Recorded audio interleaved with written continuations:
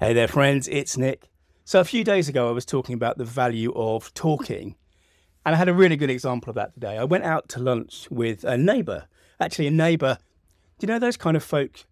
You're not super close to them. In fact, we've lived next to or near this guy, not next to, but near this guy for 23 years.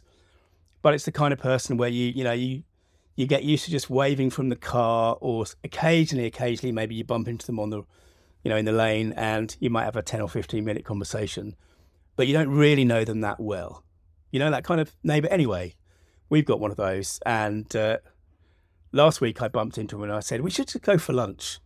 And we went to lunch today, and it was so interesting. And if you've listened to this podcast for a while, you'll know that I'm a business model geek. I love to see how different people make money, how they do things differently. So when he said to me, I've got the perfect business model, as you can imagine, I was all ears. And it turns out, well, first of all, this guy's a commercial pilot. Now, I'm not talking about jet airlines or passenger jets or anything like that, but small planes, relatively speaking, small planes. He's effectively like the guy who is the sky taxi. He'll take executives, backwards and forwards across from the UK to Europe and things like that.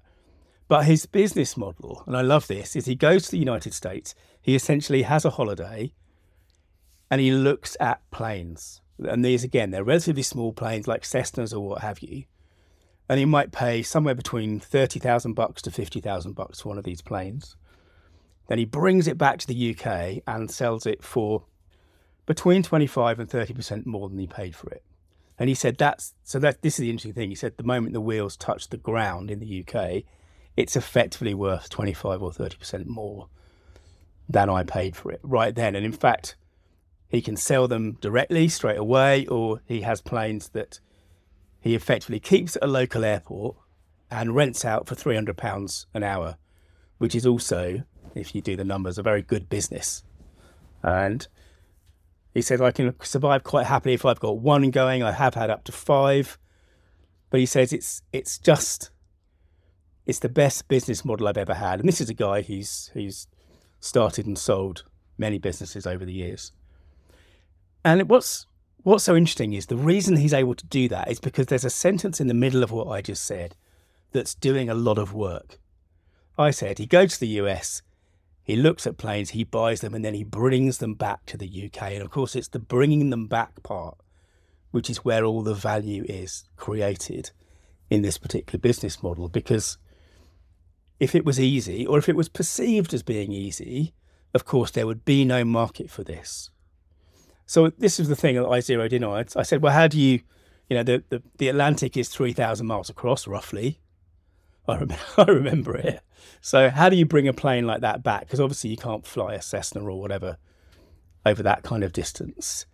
And it turns out there's a couple of ways. You can stick it in a container, you can disassemble it, stick it in a container and what have you.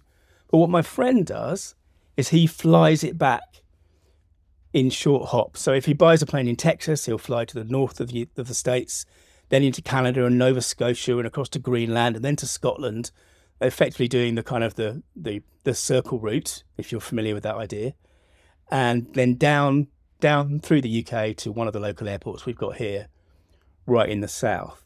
And it's so fascinating because if that was easy, well, here's the thing. That is something that people in the UK obviously perceive as being difficult. It is difficult to get a small plane from the US, where they are cheap, to the UK, where they are, relatively speaking, expensive. So people don't do it. But for Paul, his business is predicated on the fact that A, he knows how to do it. And for him, it's not particularly difficult. Now, I'm not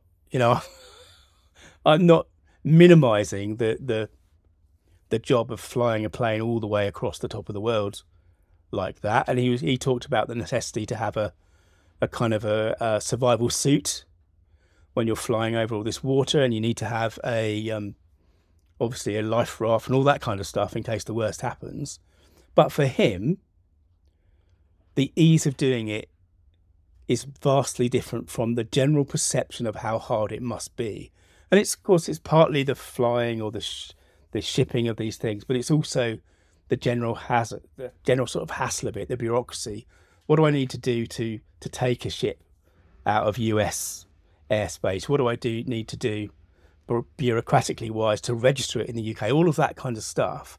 But for him, it's easy. And so many of the business models we look at, we think about, are when we find a way to make something that people want but perceive as difficult easy, which is why so often when we're really thinking, like strategically thinking about the businesses that we build and the things that we do, what we really want to hone in on is, what does our customer really find hard? Where is their pain? Because business is basically solving other people's pain, right? That's what helps make great businesses, great stories. Anyway, thanks for listening. If you want to dig deeper into what I do, search online for story.business. It will lead you to my website and you can find out loads more there. Bye now.